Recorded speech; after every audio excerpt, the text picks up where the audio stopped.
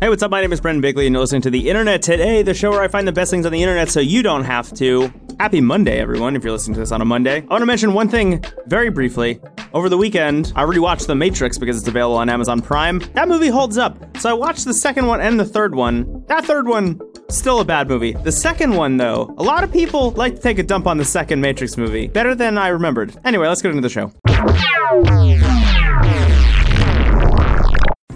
Probably the undisputed biggest story of the day comes from Nintendo. They just announced that they're going to be releasing the Super Nintendo Classic Edition. You might remember from last year, the NES Classic, that's the original Nintendo. It was a little tiny box that you could plug into your TV. It came with like around 30 games, I believe.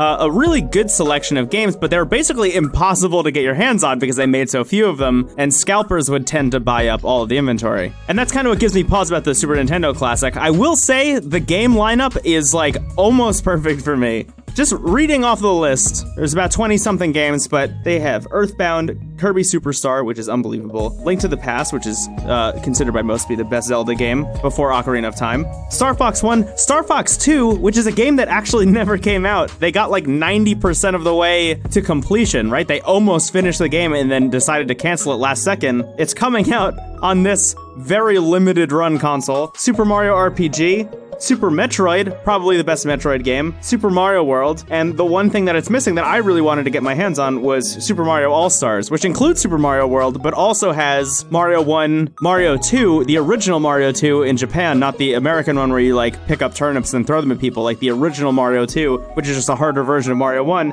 and Mario 3. Besides that, really solid lineup. I do have to mention, though, the problem with the inventory and keeping them in stock is really what's going to prevent me from even trying to buy one. I have no interest in attempting to purchase one because I know it'll be so difficult. When at the end of the day, I could just buy, like, the NVIDIA Shield TV or something similar to that, a Raspberry Pi or something, and, like, emulate all of those games instead, using hardware that I know I can get my hands on. I don't know. Tell me if you're excited for the Super Nintendo Classic, because, like, on one hand, I am very excited about it, but on the other hand, I just feel so dejected from not being able to get my hands on an NES Classic that, like, my excitement is at minimum levels. So yeah, call in and let me know. Every once in a while, there's a story I bring up on this show just because I like the headline so much, or just because I like the idea of the story, but not because the actual story itself is that interesting. So here it is. Albuquerque, New Mexico, a TV news crew goes out to film some B-roll for a segment that they're producing talking about the increasing rate of crime in Albuquerque. While they're out shooting this, their TV news van is hijacked. It gets stolen, and someone drives off with it. And that's just a great bit of irony.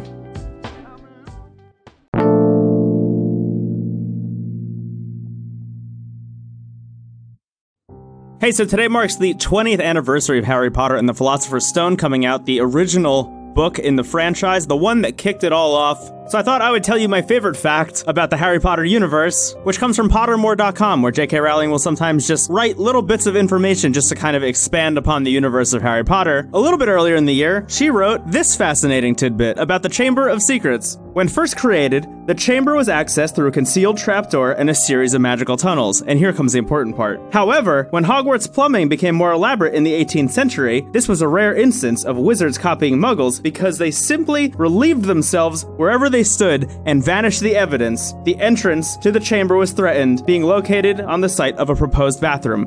What you just heard was me telling you that J.K. Rowling officially stated that in Harry Potter canon, before the 18th century, two wizards could be having a conversation, and one of them could be taking a dump in their pants mid-conversation and just pointing a wand at their butt and then making it disappear. That is an official Harry Potter universe fun fact. I think the most interesting thing about this is that it took them until the 18th century to decide that bathrooms were a good idea. Bathrooms have been around since ancient Rome. Julius Caesar got assassinated in 44 BC. There were bathrooms before that. There was plumbing before that. So at the earliest, wizards decided that bathrooms were a good idea in 1701, which is 1,700 years later. So anyway, happy 20th anniversary, Harry Potter. Glad you were born after the 18th century, because that would have made those books and those movies way different.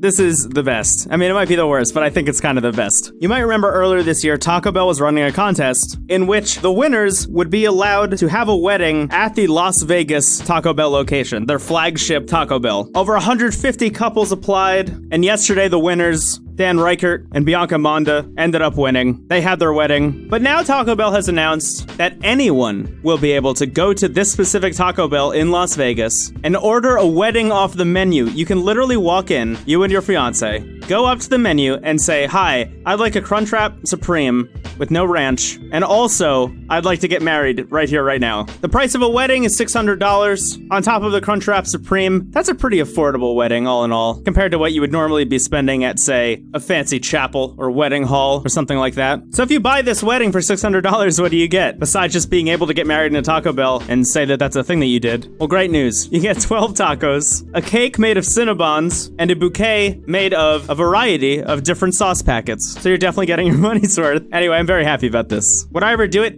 Definitely not. But I'm glad that the option exists. For those of you out there who might be listening, who are thinking, yeah, I'd love to go to my nearest fast food chain and get married while waiting for my order. Oh, thank you.